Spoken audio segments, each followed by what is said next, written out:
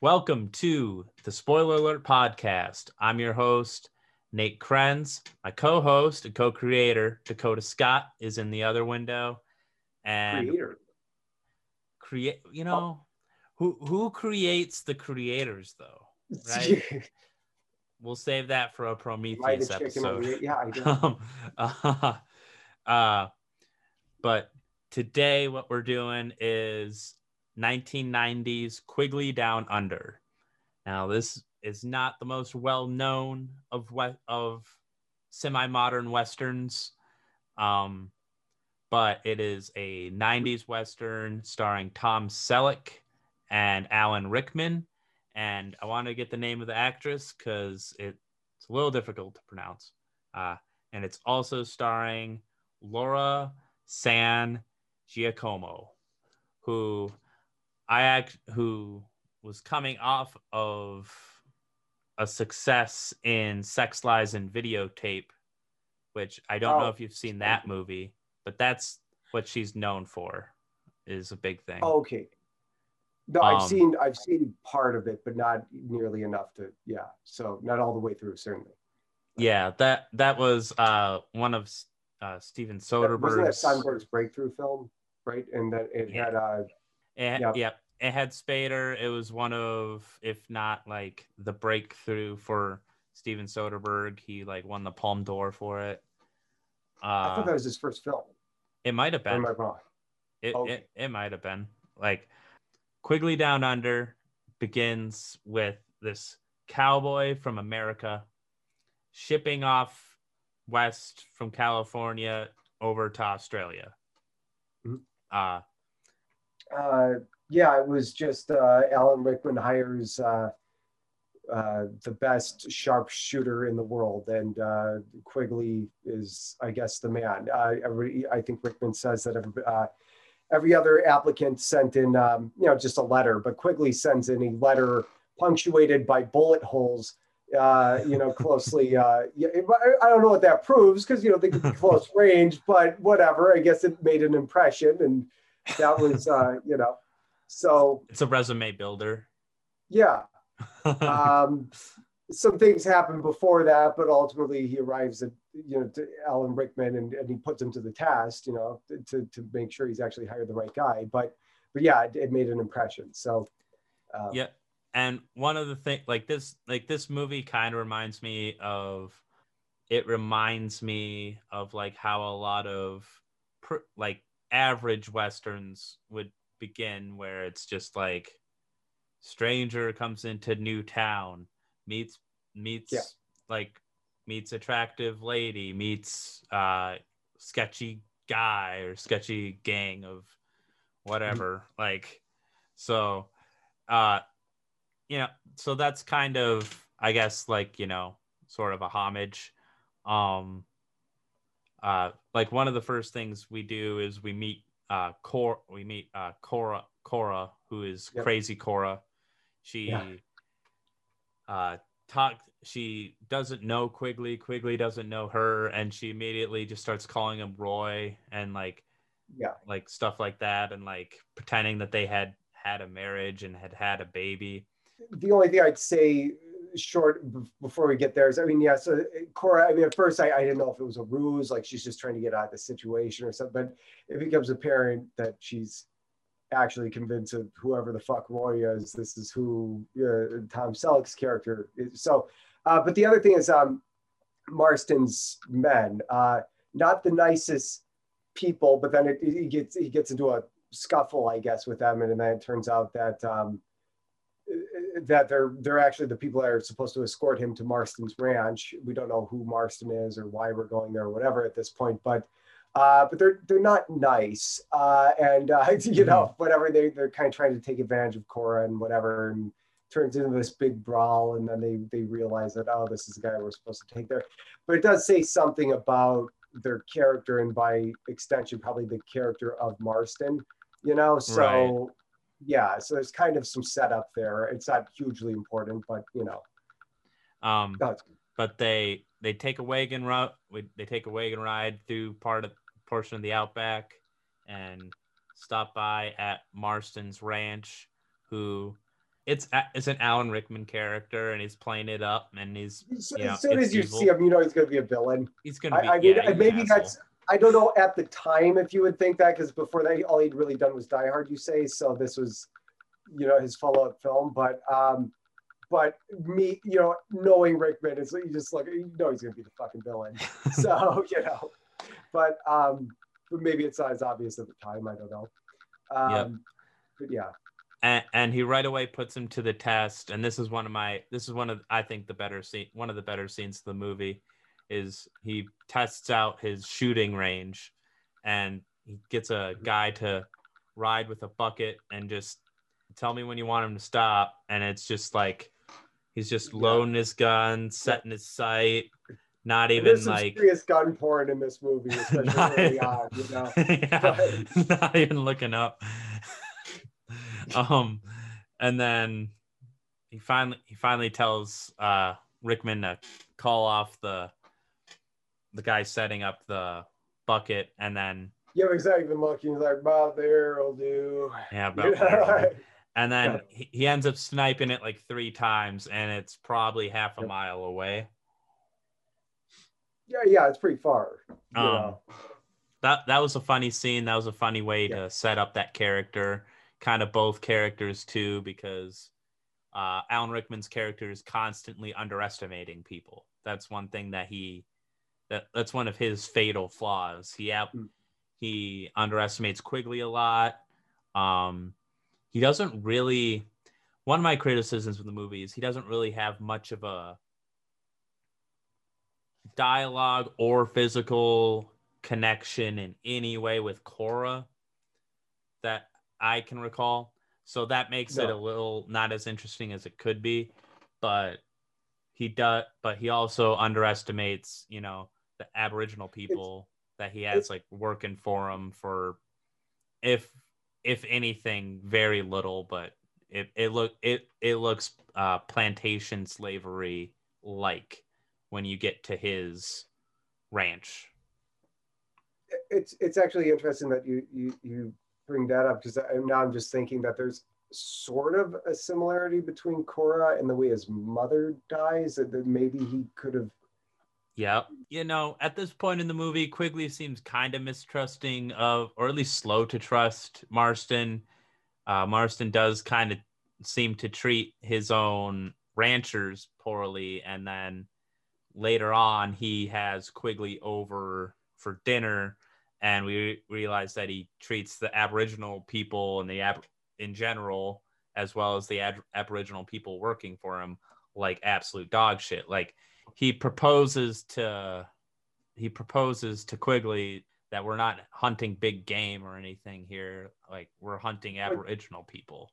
Rickman kind of draws Selleck in under false pretenses. He says he's just there to shoot the wildlife. Kind of lures the deserters early on. I mean, I think that's his first statement, is with those deserters, of like what kind of person he is. So he kind of baits them into going for the weapons, and then he blows them away at close range, So I think there's something there about luring people in up close. And then I'm probably really straining here. He wants to shoot the Aboriginals, but they're not close enough for him to shoot. That's why he needs a long range sharpshooter. Maybe there's some kind of character statement there. I can't piece it together. He's a bit cowardly. Like he doesn't want to get his own hands dirty, basically.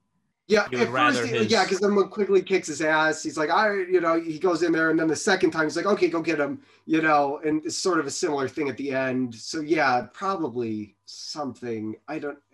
Yeah, and maybe there's nothing to it. I don't know. I think it just kind of boils down to like he's used to having like, a kill brought to him, and he might and like he would do it like. He's a wealthy man who was, his backstory is, we'll just move in on some characters right now. We'll do Marston first. Why not? His background is, and he explains this that night where he has dinner with Quigley. He explains that his parents were murdered by the Aboriginals, or at least his mother. Yeah, was. for sure his mother. I think he said his parents, both of them. Like Quigley's a movie that I think its heart is in the right place and it does a lot of things well. I thought the score was was pretty damn good. Yeah, Like I even looked it up. Yeah, Basil Polyduris or something. Polyduris. I haven't heard of him before, but you know, some of the tracks are, you know, just average, but some are really, really good. So yeah, that stuck out to me. yeah, like some, and I know what you mean. Like some, it's just some were like you were doing too much. You know what I mean? Where there were a couple Yeah. scenes there where you did not need any score at all, or it should be very minimal. And it was just kind of like the cliche kind of western like Yeah. womp womp womp kind of music when it's like a Yeah, actually, you had some literal talking scene was. and someone has a snake in their boot or something like that kind Right. of scene. Yeah, Yeah. those musical notes are a little cliche, but the main theme, the main hero theme, is pretty damn good.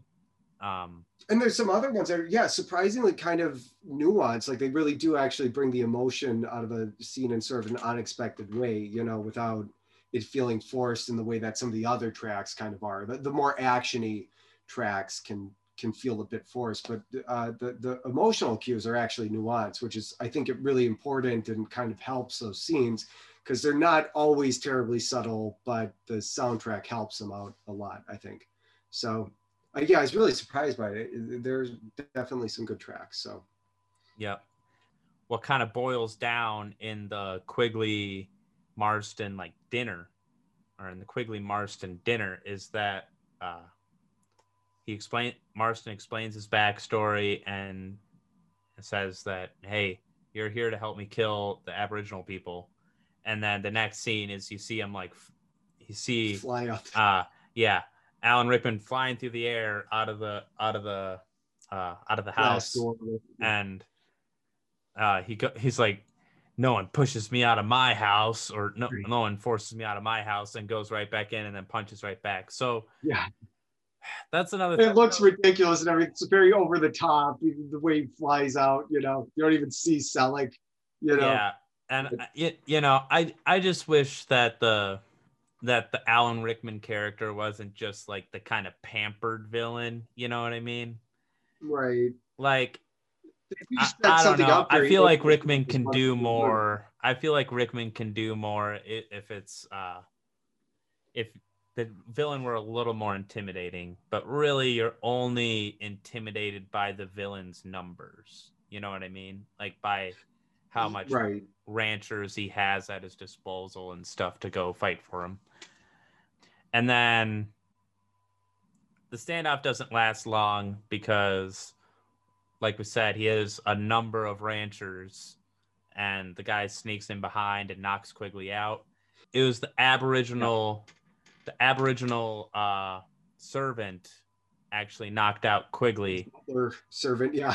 Yeah, you know, yeah, From that's behind, yeah. But he flips the table. He just kind of kicks back with the bottle of like I think it's wine or whatever, and you know, and he's just camping out, ready to take everybody on. And then surprisingly, the very person that, you know, the whole reason is he's outraged at the prospect of murdering the indigenous, you know, the Aboriginals, and it turns out to be the Aboriginal that bonks him over the head, and you know, and turns him over to Alan Rickman's character. So but yeah, I thought there was going to be this big shootout that doesn't happen. yeah. So yeah, I actually really liked it. It was the first thing that I think I really liked about the movie was that it didn't drag out that conflict. Like you didn't watch Rickman's cruelty over an extended period of time before he goes, oh, I just can't take it anymore. Like they just cut to the chase. He's like, they're so fundamentally different, and you know that it just wastes absolutely no time. Like the second Rickman, you know, basically confesses that, yeah, I lured you out here under false pretenses. You're not here to shoot, you know, animals. You're here to shoot the Aboriginals. You know, then just it like cuts to him flying out the window, and then this whole, it all erupts into, yeah. So I actually did like that just wastes no time, you know, in getting to the central conflict of the film, you know, because you know how that's going to play out. So they just don't bother even doing it, you know. They're just like, you know, they're going to clash because they're fundamentally different. So yeah, Would be very hero-like to gradually, shoot Aboriginals and then just be like, oh, my heart's not in it anymore. This is just, it's not like a slow pull towards, no, like, you know what I no, mean? it's immediate. Yeah. So he has a very hard line in the sand there, but. Yeah, and they kind of explain a little bit of what he saw in America there, because he saw a little bit about the Native American population. That was loosely mentioned, Yeah, and you can infer enough that he's sympathetic to the plight of the natives in America, but I mean, it's not explicitly stated, but it is by Rickman being cast out of out of his own home through the glass door. But yeah, so but they do draw that comparison, which is a fairly obvious one. But yeah. But they're in this wagon. They're being drugged out into the middle of the outback, and they're going to be Quigley and Cora are going to be abandoned there to die. It's kind of like the water bucket scene again, where he has to, because he stabs one. Oh yeah. He stabs one of his I guess attempted murderers that's going to go set them out in the middle of the desert. He stabs one of them and then grabs his gun, and then the other one is just hightailing it back to the ranch, and like he needs to kill that guy, otherwise they're either going to be caught or they're not going to be able to get to the wagon and get water, which not the whole thing. It's kind of like Quantum of Solace, where like the whole or maybe Good, Bad, and the Ugly would be better. At least he gives them Tuco a chance in Good, Bad, and the Ugly. But Rickman orders them brought out so far into the desert by wagon that they can't possibly walk back to civilization. So they're gonna, the whole idea is to let the desert kill them. But and Quigley's beat to shit. So is the woman Cora, and he lures. So when he first arrives, he said part of the deal was, you give me 50 gold coins or something like that, to Rickman, and Rickman gives him that, and then in front of all of the henchmen or whatever.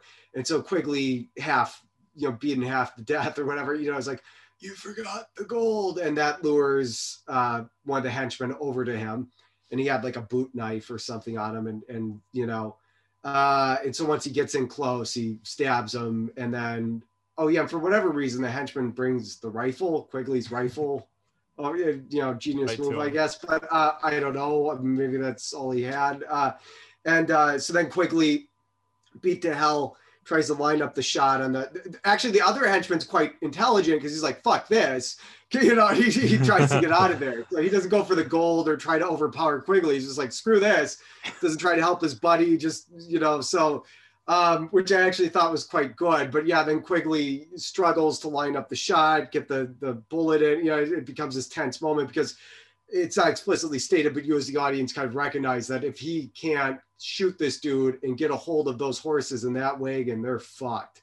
So he has to line up that shot. He uses the corpse of the one dude he just stabbed to stabilize, and that's another thing. I mean, he's factoring in the wind, and I think he's looking at the reeds and the way they're blowing. So it's really tense, and I almost didn't think he was going to do it, but but yeah, he lines up the shot, shoots the guy. It's his first headshot in a PG-13. It's hard to work around a headshot, but shoots him in the head. The second one, actually, I feel like a kid talking about this, but there's one later in the film where it's like freaking right point blank. I'm like, ooh, they got away with that. So, but it actually is pretty exciting, and and yeah, so he shoots them, but of course the horses keep running, so they have to catch up to them. But at least, and they never actually get back to the wagon though, so that kind of saps. Actually, they didn't, did they?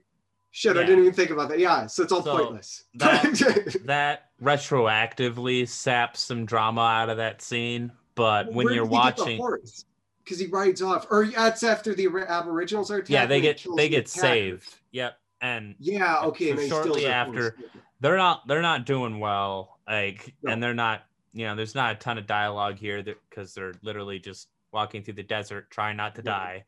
And then, it's like Eastwood and Good, the Bad, and the Ugly, where it's just you've seen that scene play out a lot.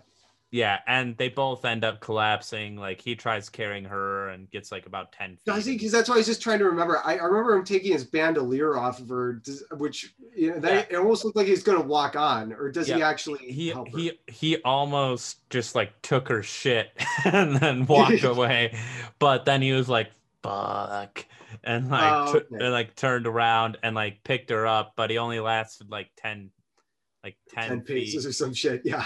And then they wake up and they're like in this Aboriginal camp, like this Aboriginal camp, and they're performing like kind of religious practices on them, sort of like medicine man type of stuff.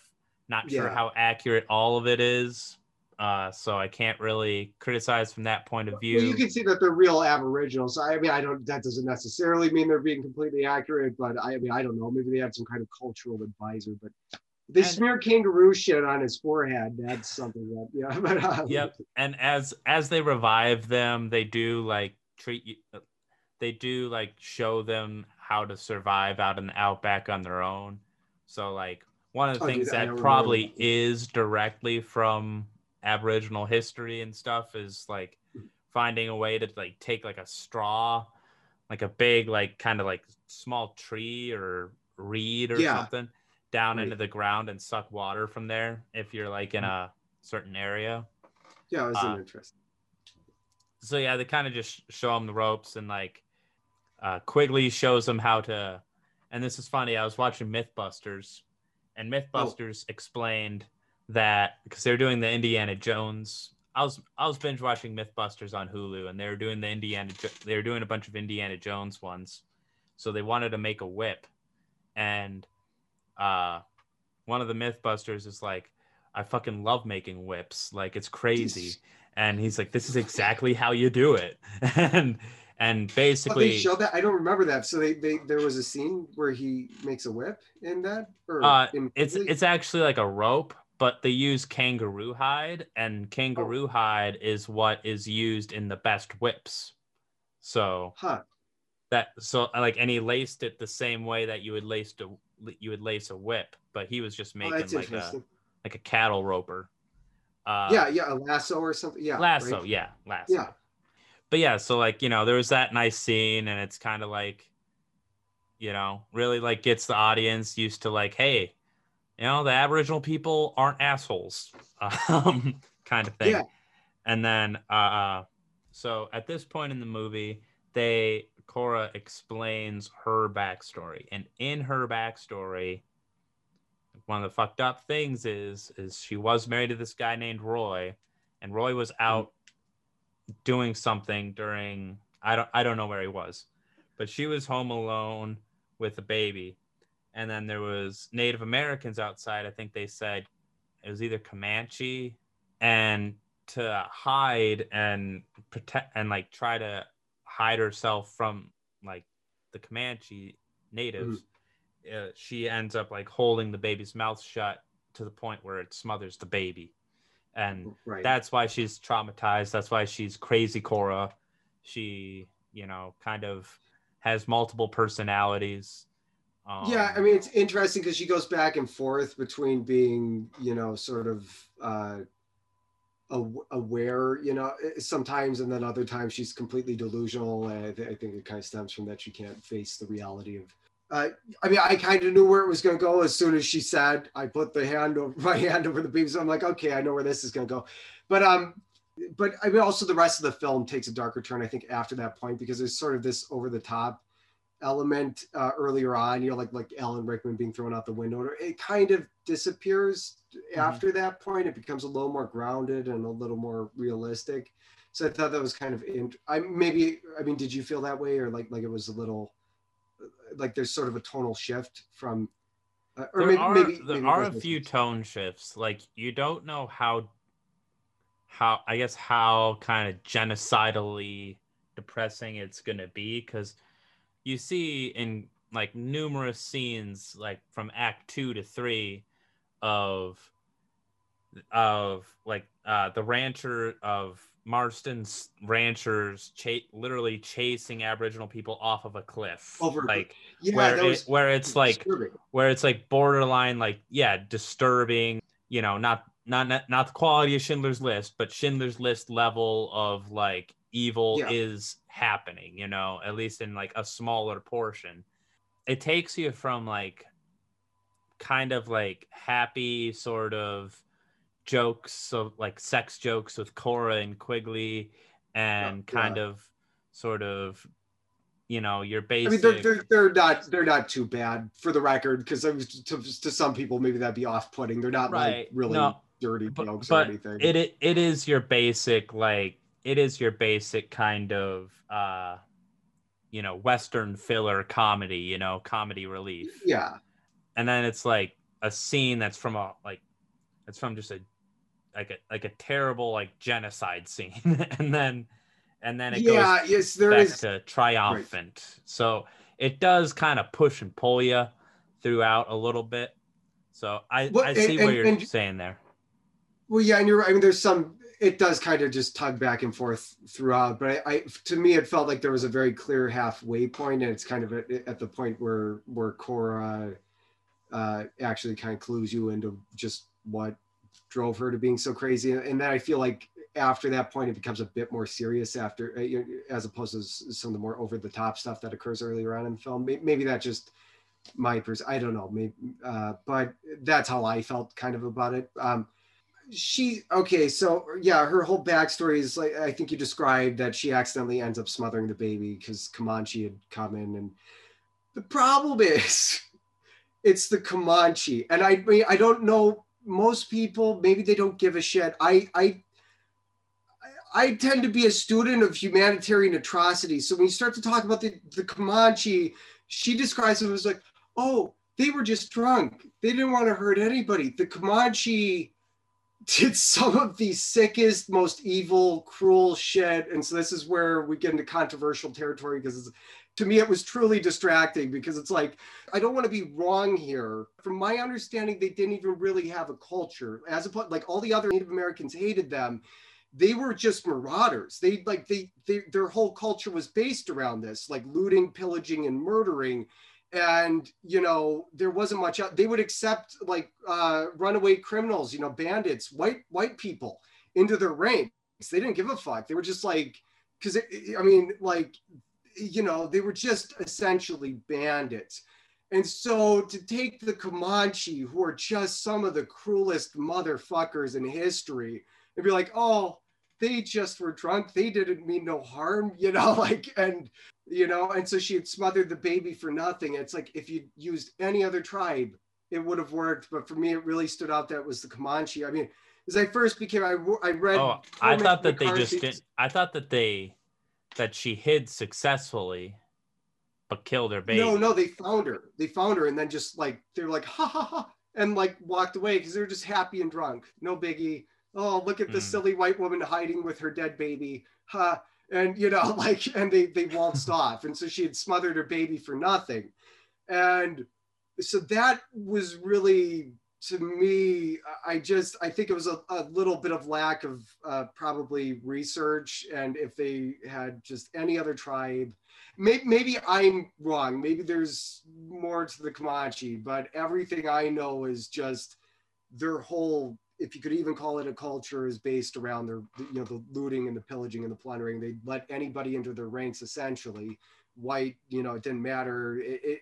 So they're basically just like raiders, nomadic raiders, marauders. And so that was regionally, from what and this is so many years back, so I always worry about I'm getting things wrong. I know these are kind of culturally sensitive, but obviously what we did is what Manifest Destiny, and that's all well known. So but with the Comanche, it's so extreme, just some of the worst shit you can imagine, that it really did distract me, especially because it's really the crux of her whole arc, going forward. That this was all for nothing. And so maybe people wouldn't care, but probably say that of any other tribe and make it work. But the Comanche were sadistic as hell. I mean, Yeah. So, yeah. And one of the bigger points that I wanted to make was that Cora doesn't seem vengeful towards, indigenous people. she was always like kind of like warm, and they end up, you know, kind of for a short period of time adopting a baby, because when they chased the Aboriginal people off the cliff, the only thing that lived was like this little baby. So yeah, she was, I like that they set that up a little earlier. You know, they set it up earlier where she's looking at it and she's like, oh, she's so cute. I just thought that might just be like a one-off moment where she's, you know, it's showing that she's thinking about her own baby. But later on, I'm really glad it becomes a redemption arc for her, because the baby's the only one to survive this massacre that we see. And through that, she gets to kind of redeem herself. I thought it was going to kind of maybe be like the John Ford movie, you know, the Three Godfathers, where like you have this fucked up family unit, you know, and it doesn't really, I mean, happen like that. You know, Tom Selleck goes off and it really just focuses on her redeeming herself through protecting the baby, you know, but I like that. I like that she got that redemption arc. It was kind of. Quigley was away going into town to get, you know, provisions, and a bunch of dingoes were trying to get into the cave dwelling that they're hanging out in. And then for a hot second, she had her hand over the mouth again and was like, oh, the baby's crying. And and then she's like, cry all you want. We're going to make all the noise. I might not leave her alone with the baby. You know what I mean? She's obviously quite mentally unstable. And I'm like, maybe this isn't the greatest idea in the world. Like, maybe she's going to replay her trauma independent of any threat. You know? Independent of any threat. And I remember that's when one of the music cues was pretty damn good as well.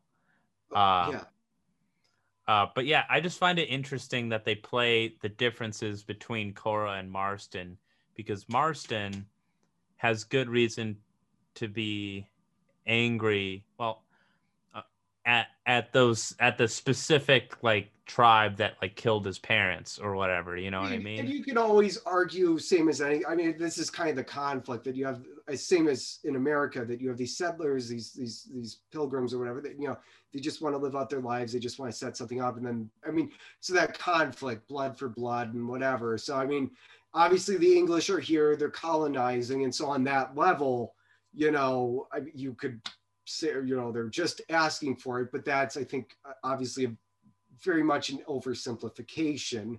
You know, I don't think you're just going to reconcile the death of your mother because it's like, well, you know, we shouldn't have been here in the first place. You know, we're going to pack up and leave. And, you know, they killed my mother, but I can see we were in the wrong. I mean, it's so, you know, you can see where his resentment would manifest from. I think it's way too easy to just be like, you know, well, you shouldn't have been there in the first place. It's like, you know, he's obviously as a character not going to feel that way, you know. So his, you know, but yeah, now he wants to just kill them all, you know. And I think that was a really interesting idea. It's not really explored. It's set up and then they don't really take it beyond that, you know. Well, I think just the comparison between Cora and Marston is interesting because he has a reason. They both have reasons to be like vengeful to some degree.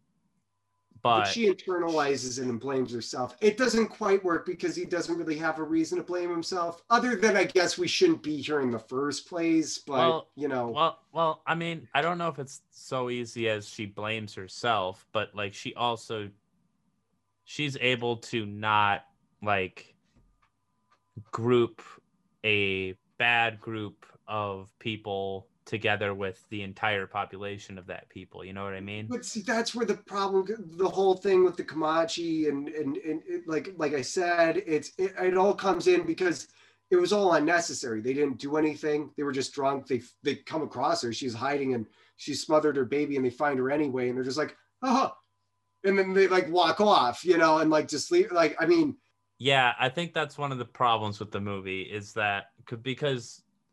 I mean, just watching the movie this time, I legitimately thought that they had just, you know, not heard her, that they had not heard her and had gone their separate ways. No, she says she was discovered and they just laughed and walked off because they were drunk. They didn't, and she says it like they didn't want to hurt nobody. And that was the thing where I'm like, okay, wait a minute, you know, like. because they didn't pass up a fucking opportunity to hurt somebody. Like they relish that shit from every historical account. I mean, I know that to some degree those are going to be slanted, but too much corroborate. I mean, it's yeah, like that shit happened, you know. So I mean, I know there's sort of the demonization of the natives, obviously during that period to justify Manifest Destiny, but by all accounts, the Comanche were beyond cruel and were absolutely, they wanted to make it known. Yeah, so other Native American tribes like were like the fucking Comanche suck. Because I figured like, you know, Cora has the same amount of reason to be angry at indigenous people as Marston does, right? But she just goes at it differently. She like understands like, you know, people are individuals and whatever, you know, love, all that stuff like conquers all. And then you know, Marston just doesn't want to think that think that they're at the same level. Actually, when she shoots the dingoes, she says, "I got them Comanche, right? I got them." You know, like when Tom Selleck says, that kind of fucks with that. Actually, no, I get where you're going with it. I was like, actually, that really works, and I'm just trying to. It doesn't. It's so close to lining up, but it doesn't quite because that's how I feel about a few things in this movie. Like, yeah, it's frustrating. Like it's close to being pretty damn good, but it settles for like kind of like fine to good. You know what I mean? Right. Like it kind of trips over itself in some spots, but it's overall a pretty respectable film. Yeah, you know, I hope its heart is in the right place. It just, yeah, I feel like it just doesn't delve into the details. And I mean, we really haven't done much of a character analysis of Quigley. And that's because like he's kind of just wallpaper, but like I don't know if that's more Selleck or if that's more just the genre. No, it's definitely a genre thing. I don't like to do anecdotal stuff or whatever, but like if anybody could be an expert on the cliches of the fucking genre. So again, my grandfather loved fucking Westerns. And as a kid, well, the Westerns, God, I watched so fucking many that you just become so familiar with the tropes of the genre that I couldn't stomach a fucking Western for the longest time. I just couldn't fucking take it, except the Sergio Leone movies, The Good, the Bad, and the Ugly. Yeah. The Man with No Name trilogy was the one exception that always stood out. I love those movies, even after being Western the fuck out my whole childhood. Took forever for me to come back to the genre. I actually really enjoy it now, especially a lot of neo-Westerns got me because they're a lot more reminiscent of the Sergio Leone movies. And then after watching a lot of the neo-Westerns, which tend to be, you know, like well, I guess you could almost say that started with the Wild Bunch, which you'd brought up in one of our previous recordings, where, you know, the more violent and cynical takes on the genre. Which under my grandfather I was exposed to some of, I guess, like the Outlaw, Josie Wales. And really the Wild Bunch was like a thumb in the face to Westerns in a way. Yeah. It's like, because I mean, there's plenty of good Westerns that hit that, you know, are cliche or whatever. There are plenty of them that are good, that are still cliche. Right. But I got them like, back to back, which is, I think, what soured my taste for it. So I didn't watch the Wild Bunch till much later in my life, and it made me kind of retroactively appreciate the, you know, High Noon and Shane and, you know, some of the more those are my favorite. Like it's like High Noon, Shane, the Wild Bunch are probably my three favorite. But at the time, I fucking hated those because they were so cliche to me because I'd seen those tropes play out. I know they originate with Shane. Yeah, and with High Noon though, he's like the outsider. Like that's the thing. Like he actually has the black hat. Like the good, like the good guy wears the black hat. Like so that one kind of flipped on its head. It's almost the start of kind of. I mean, yeah, because when was that? I mean, High Noon. High Noon had a lot of like anti-McCarthyism to it because like there was the kind of, you know, the witch hunting of like communism in that time frame, and that's kind of what that was saying, like putting the middle finger up to. So what the Wild Bunch kind of does, it puts a thumb in the face to Westerns and is like, oh yeah, you remember when that movie that John Wayne killed like 25 people in and you didn't see a drop of blood or a drop Yeah. of like just, and it just didn't look evil. It was just like too Right. triumphant. Like it didn't look complex. Well, here you go. All our friends are just like there's miniguns. Like it. All right. Yeah, the big shootout. He goes to a German household for, or the Klaus is the name of the son. I don't know the name of the whole family, but I think it was Klaus, right? The son's. Mhm. It's just like, okay, you don't know the family's name, but they take him in. They know that there's a bounty out on him, you know, because Rickman's character kind of runs things around there, short of the English army or whatever. You know, I guess you know, he has a lot of influence in the region. Yeah, so the German family takes him in, knowing that there's a bounty on him. They treat him like one of their own, and then all hell breaks loose because Rickman sends people to get Quigley, and the house burns down. Ultimately there's a big shootout. The mother gets shot, and the husband's obviously very devastated. The child's devastated. They don't necessarily blame Quigley, but it's very unfortunate. Quigley lets one of them get away. But like when like the mother dies and all that, I think that was like one of the last straw that broke the camel's back, where Quigley's like, yeah, I'm gonna kill all these people. Well, he does. He lets the one guy go, but yeah, but you get, which is still actually no. You know what? He keeps doing that. It seems to be his thing. He never breaks loose of being a hero. Even because later on he's got those two dudes at gunpoint. He does blow the one away, but only once he's armed. He brings a dress over to Cora, and they've been more flirtatious and growing like closer together. Some of that writing I don't love, so it just doesn't bounce off. There's definitely been worse. I didn't think it was, you know, I think it worked for what this movie overall is. Like it, you know, you could definitely do worse. It's but again, there's sort of, I think the only reason it would be fine if it felt cheesy, you know, like it does, but I think what gets in the way of it is some of the tone of the rest of the movie gets really dark. So those cheesy over the top things kind of undermine it, and there's a tonal clash maybe, you know. So I agree. It worked in the more light-hearted version of Quigley, which dominates a lot of the movie, but then it gets dark, and those things undermine the darker elements. So I felt like there's sort of a tonal tug of war, but I think there's a clear halfway point where it becomes, you know, a lot darker in the latter half, and so those, and the sort of sexual dialogue maybe feels out of place. Maybe it would have worked better earlier on, you know, than later on. Yeah, after her whole backstory, you know, kind of. Yeah, it's just tough because Laura Sangiacomo, like she does a pretty damn good job throughout.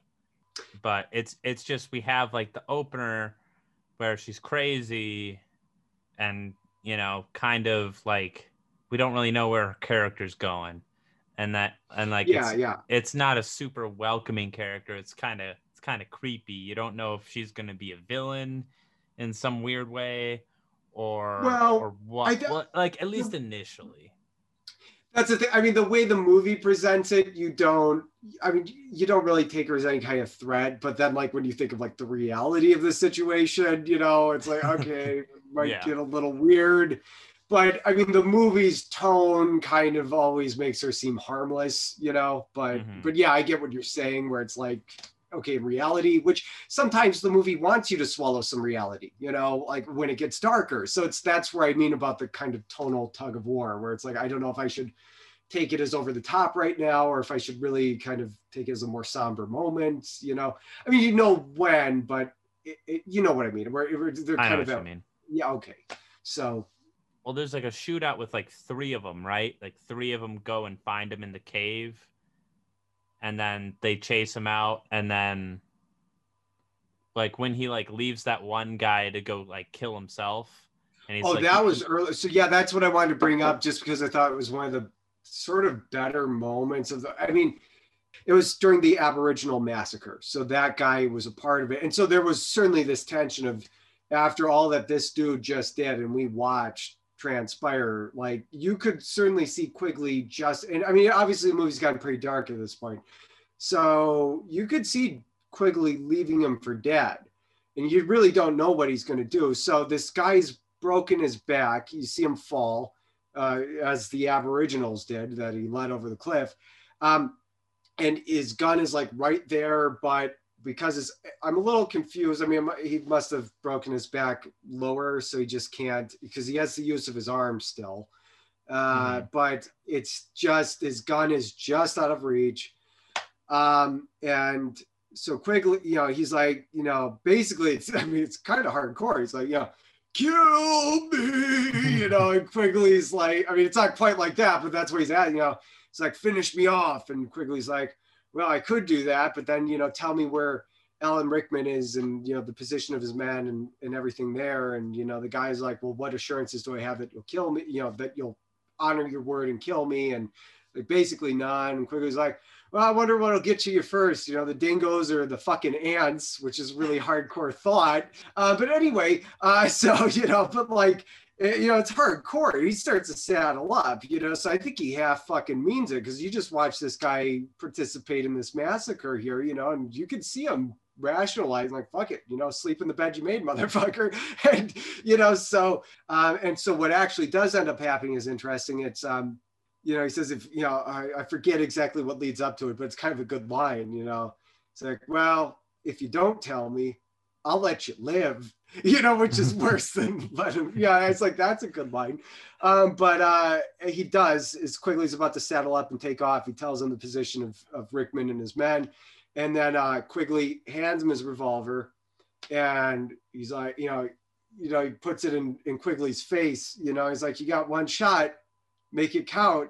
And so it's this dirty, hairy thing. Basically, it's like, that's ballsy, but it was, well, you know. It's one of those things where it seems like super gutsy, but he also knows that, like, right. You know what I mean? There's no other way. Man. Like, I don't think you can underestimate. Like, okay, I'm a vengeful asshole. Okay, I mean, I might cut my nose off to spite my face. Like, he's got some fucking nads. Letting this dude put the gun in his fucking face like that, you know. But so that was a good fucking scene. I actually thought, like, that was tense. I didn't know which way it was gonna go. I did. I mean, I'm sure Quigley's not gonna get shot, so I guess I knew that was gonna happen.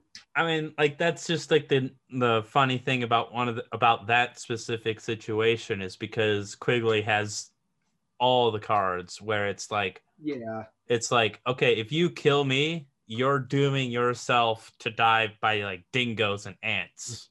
Yeah. So I know for a fact that you will not kill me so long as there's only one bullet in this revolver. Yeah, well, he's certainly hedging everything on that. And the guy's, I suppose he's getting a feel for it. He's probably a coward. You know, he's asking me to kill him and everything in the first place. It's like, okay, so he's probably not going to do it. But I'm just thinking, I mean, you can't underestimate the power of hatred. There is, we know because it's a movie that Quigley can't die, but people are irrational. You could take that fucking bullet, you know? I mean, like, that's true. So, but of course, because it's a movie, yeah, okay. So I guess the suspense is sort of cut short because it's like, well, Quigley's not gonna. Actually, no, you know, you could have it where like the dude fucking shoots Quigley. He's more, you know, he's wounded. The woman takes, you know, patches him up in a much darker movie, and then the guy's left to sleep in the bed he made and be eaten by dingoes and fucking fire ants or whatever the fuck. Like, that'd be fucking hardcore. But, you know, that'd be a great subversion where it's like, oh, there's no way he's going to shoot him. Maybe he fucking actually does. Quigley survives, but. But yeah, so then we get into the final shootout, the final gunfight. So there's a lot of booby traps in this final shootout, right? There's a swinging log that gets somebody, or like a log that swings and pulls up a string and demounts a couple of guys. Right. But in the first portion of the shootout, though, he still doesn't kill that many people. He kills probably 2 or 3, and he always like has like the Batman complex where he's like, I don't want to kill someone that is unarmed. Like if someone's surrendering, he'll even if he thinks they're full of shit, he'll take them for their word. And then as soon as they start to go for a gun again, then they'll blow them away. Like, okay, so the dude fakes him out, right? Like, I mean, I'm like, why don't you fucking kill this guy? So you remember, because like he's like, all right, I'm putting my arms down. Or I mean, he doesn't say it like that, but whatever. And he tosses it to the dude in front, which actually was kind of, I haven't seen that done in a Western. And then the guy's like, and Quigley blows him fucking away. But then the guy who tossed him the gun, he lets live. I'm like, why? I know. That's a great point. Could you imagine having been the guy that caught the gun that wasn't expecting it and was just like, oh, I guess I'll shoot. That guy was really smart. It's a shame to have blown his brains all over the place because that guy actually had some. Like imagine his reaction time. That was good. But that ties in together with my earlier statement of the PG-13 thing. This dude gets shot in the fucking face. We see the pink mist.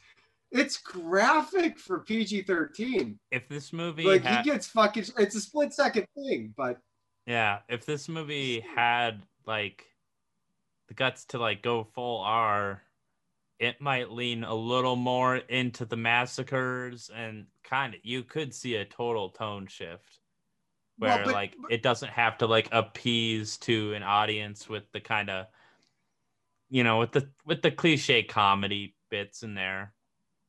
Yeah, actually, and it might be a stronger movie for it, but maybe something would be lost. I mean, as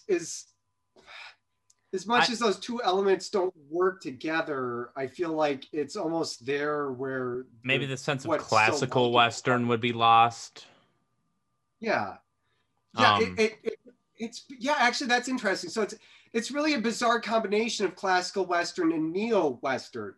I think actually it's got a little bit of Unforgiven in it, not at that quality, but at that level of darkness.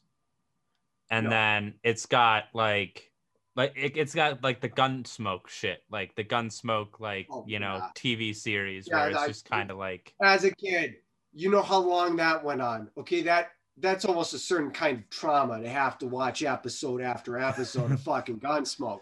Yeah, so like, I mean, who do you think has seen every fucking episode of fucking Gunsmoke? There's nobody. The people that made fucking Gunsmoke haven't seen every fucking episode. That was my childhood. It's like there. God. Yeah. So but yeah, I must have suppressed that shit. Fucking Gunsmoke. Okay, sorry. But yeah, right after that whole scene that we just discussed, Quigley gets, knocked out from the back of the head by like the redheaded dude that is one of the younger. I looked at it. It's Ben fucking Mendelsohn in his earliest fucking role, easily, that I've ever fucking seen. Gray hair now. Him. I can't imagine him with red hair. I know. I would never have recognized him if I hadn't looked it up. It's Ben Mendelsohn in like easily the earliest role I've ever seen him in is the ginger dude. Yeah. So I had to look that up again. We forgot to describe right before the big final shootout. We forgot to describe Cora being he drops her off with the German people. Yeah, it really does feel like an ending. Like I mean, I didn't actually. They placed so much emphasis on it that I really thought they were sidelining her for the rest of the movie. Like I didn't think she'd come back into play.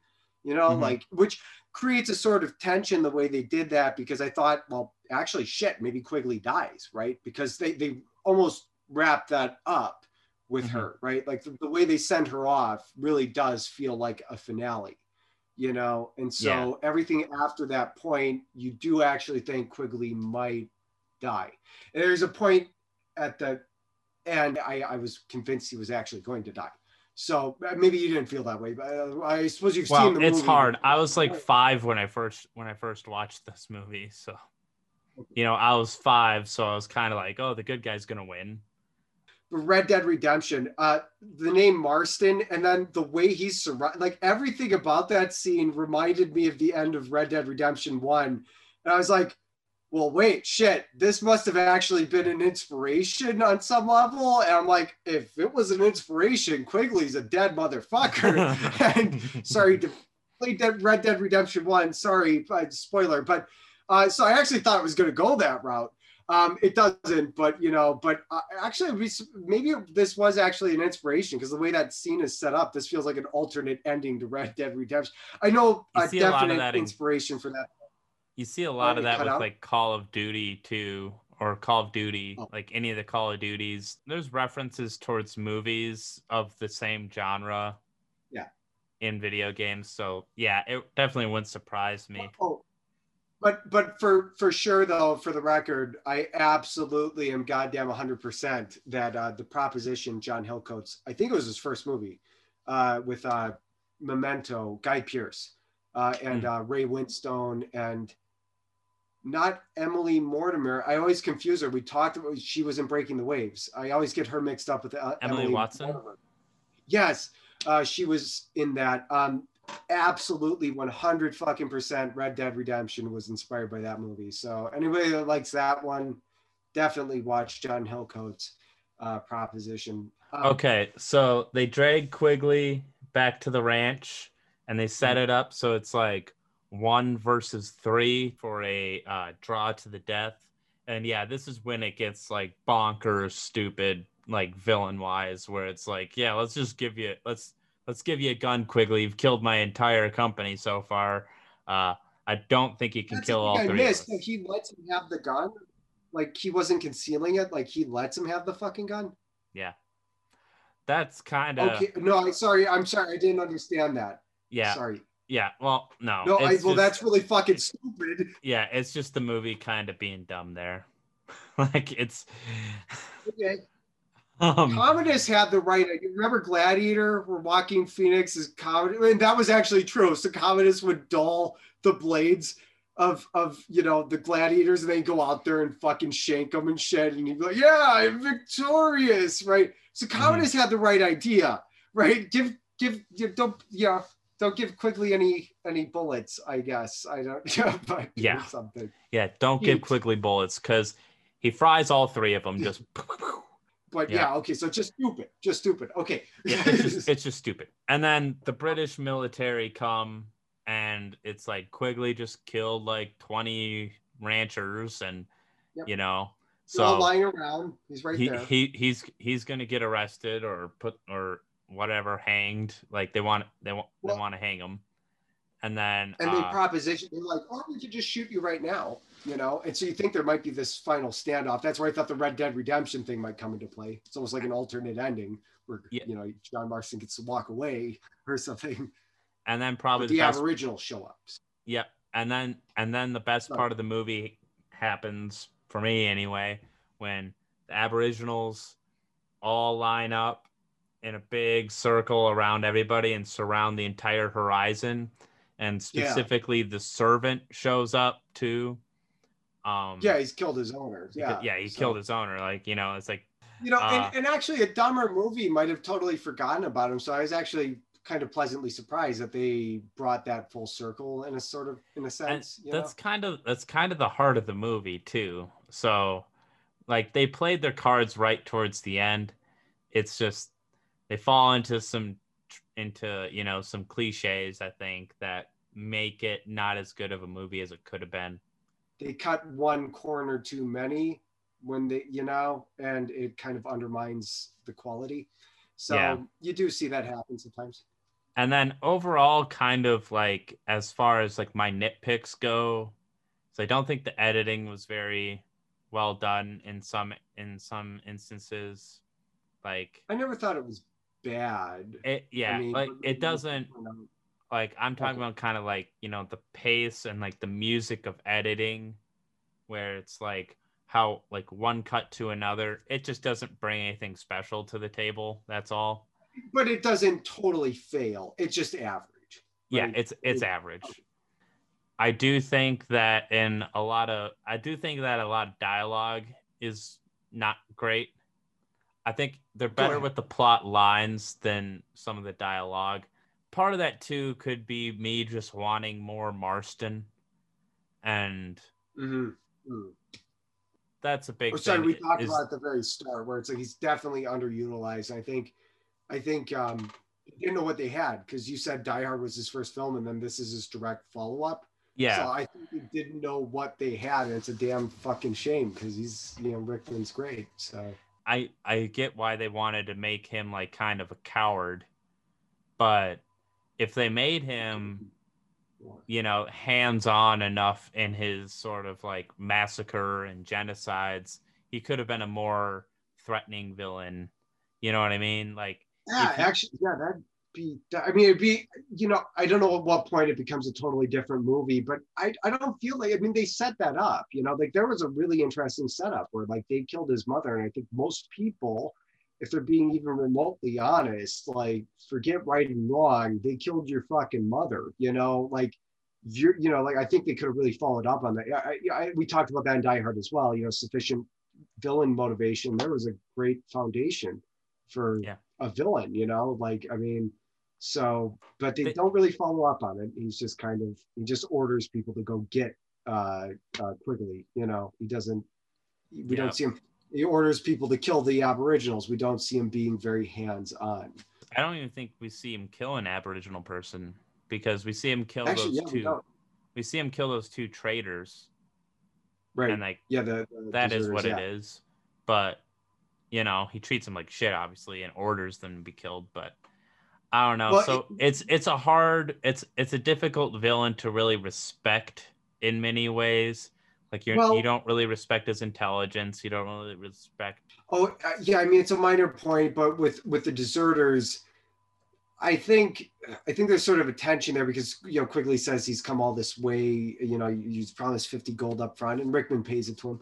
But I think like you said, he's distrustful. Sort of. And then I think when we see Rickman bait the deserters into drawing arms, it shows you what kind of character he is.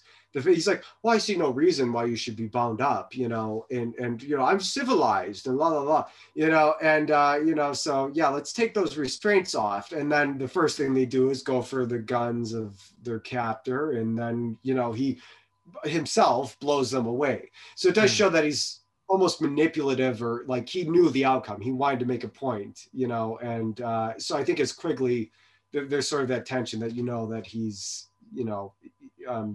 if not setting you up, he's definitely not being completely forthcoming. He's probably playing you in the same way that he's playing them. And then obviously that revelation comes a little earlier where it's like, yeah, you're not here to shoot animals, you're here to shoot Aboriginals, and the distinction might be minor for him, but it's everything for Quigley. So, but yeah.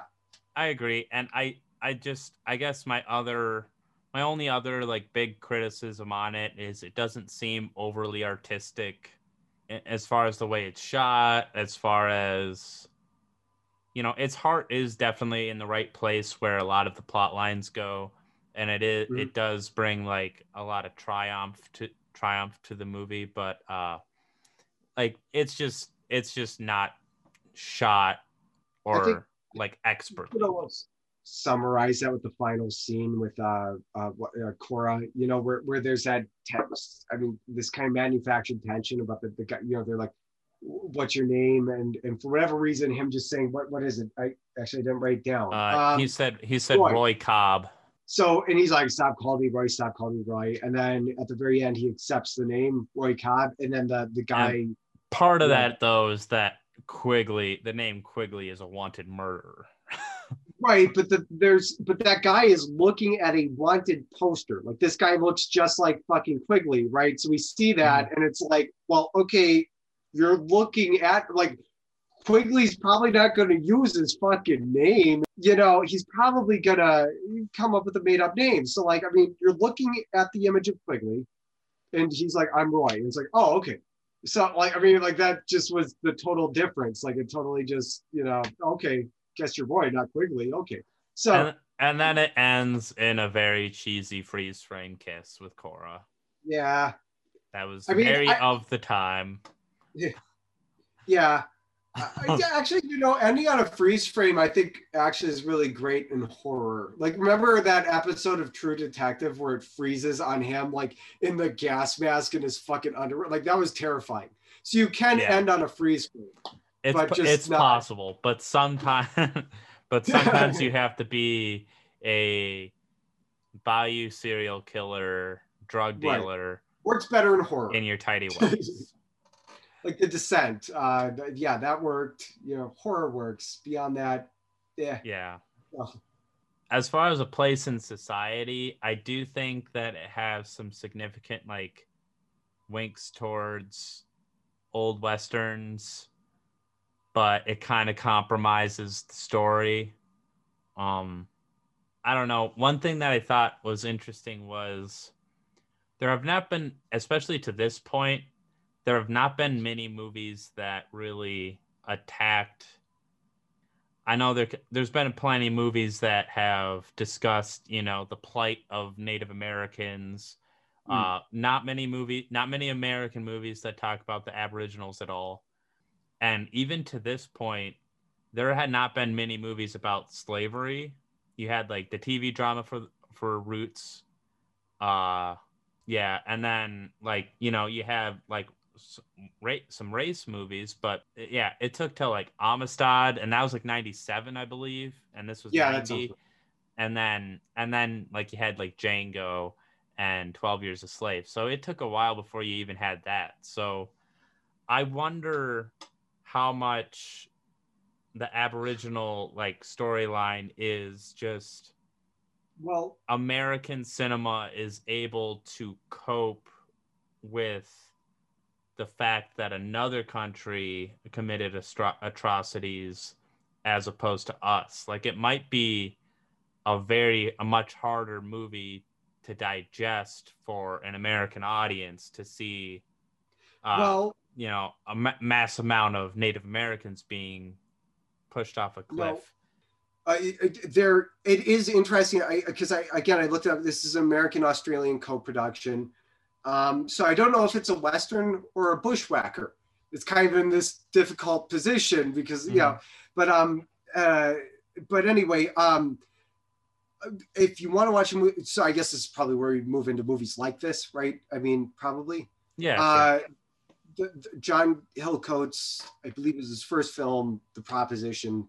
It becomes a very violent film. I love that movie, but yeah, Guy Pearce, and this does definitely cover the Aboriginals and where. More than that, though, I have it here because I'm going to bring it up. This movie will fuck you up. I mean, it's not. You and I are pretty well adjusted, so you'll be fine.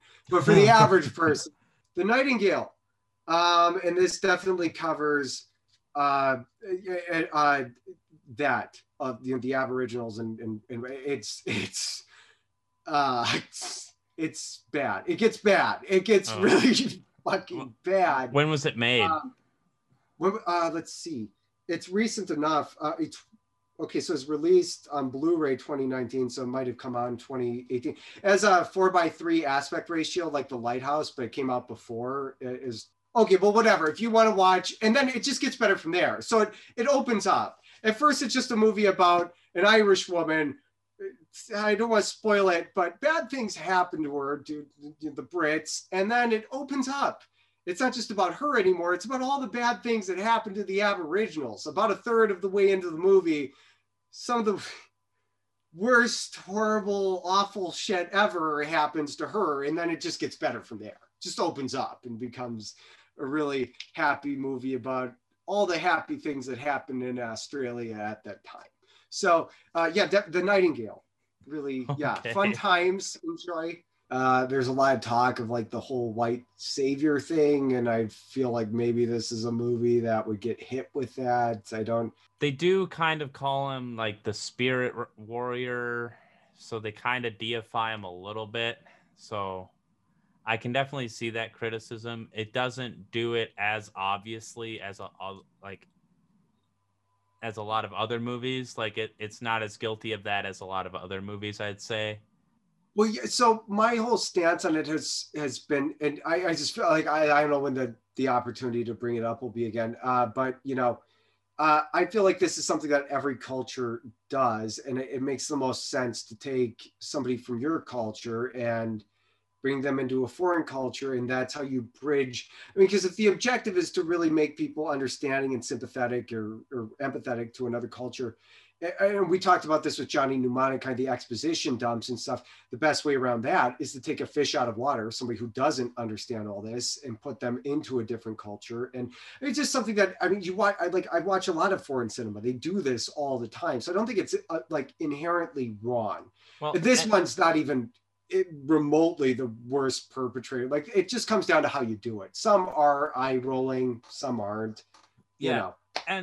And like the big thing about this one too is at the end they save him. Yeah. So like, and it's not through any like crazy kind of power that like he would have taught them, or like he taught them how to make like a lasso, right? Like, that's not groundbreaking stuff. Like, they have their own autonomy in this movie. Like, they're not just subjects of the good guy. But I'm glad it wasn't just those few silhouetted, because like I'm like, this is 5 people. We just watched them get massacred, but then it expands to like the whole horizon. Yeah. So, so they save him. So as far as like the white savior criticism, I understand it. I do think there are some movies that are more guilty of that than others, for sure. I think, but like you said, I don't think this one is super guilty of it. It does give you some of that though, when they're kind of calling him the spirit warrior, and it's right. But then it subverts it, like it doesn't actually follow up on it. So I just figured in case maybe wants to level that at it. Like, I really don't think this is a perfect. If they went too far into it and had like all the Aboriginal people like bow to him or something, or show some sort of worship, like he's their god now or something, that might be too far. But that also wouldn't work for the movie, so that's why they didn't do it. So I thought it might actually go there, but it didn't. So like, I mean, it averts, that trope. So want to start giving it stars? I don't want to affect your star rating, so I'll let you go first. I mean, I hear that decisiveness is really attractive to the ladies, and I've honored that by totally splitting my review every fucking time between 2 scores. So my first would be hypercritical. This is a 3.5. But if I were to be more generous, it does what it wants to do. It's entertaining. It's exciting where it wants to be, and it mostly works. The soundtrack helps that along a lot. So a 4, but if I think back to when I was a lot more hypercritical, it'd probably be a 3.5. And yours is going to be even lower, surprisingly, by the sound of it. So, I mean, maybe it's just that like I liked it more when I was a kid. I don't know, but upon this viewing, I'm giving it, like I'm gonna give it 3 stars. I'll give it better than 2.5. Everybody runs into this. Most people just go, I'm not going to do scores. Like, I think scores are valuable, but it's a bit of a... Ebert's always said that like one of the things that I saw that Ebert did is like he likes doing like the star ratings or whatever. He thinks it's, I guess, fun or interesting, but he's like, it's about the context, right? It's exciting enough. It does what it wants. I feel like it's a 4 for most people, and that's where I always end up just a half score. I give it the one that you'd think. I give it the one that like you feel. But the way I feel is a little mixed because I watched it and liked it more as a kid. Right. So, I have like 2 competing viewpoints of it. All right, I'm gonna give it 3 stars because the music was very good. Its heart was in the right place. There's a lot of good plot lines in this movie. I think one of the big things that takes it down is something that we talked about, where it doesn't quite balance the tone shifts. Sometimes it feels like a 1950s era, fun, happy-go-lucky Western.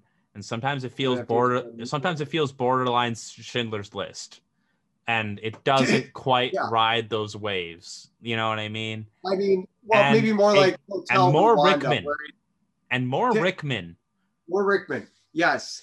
So I mean, it sort of dances around the more extreme violence of Schindler's List, but still, Hotel Rwanda is PG-13, but it's the same idea of like really heavy subject matter, that contrasts with the lighter, hearted stuff.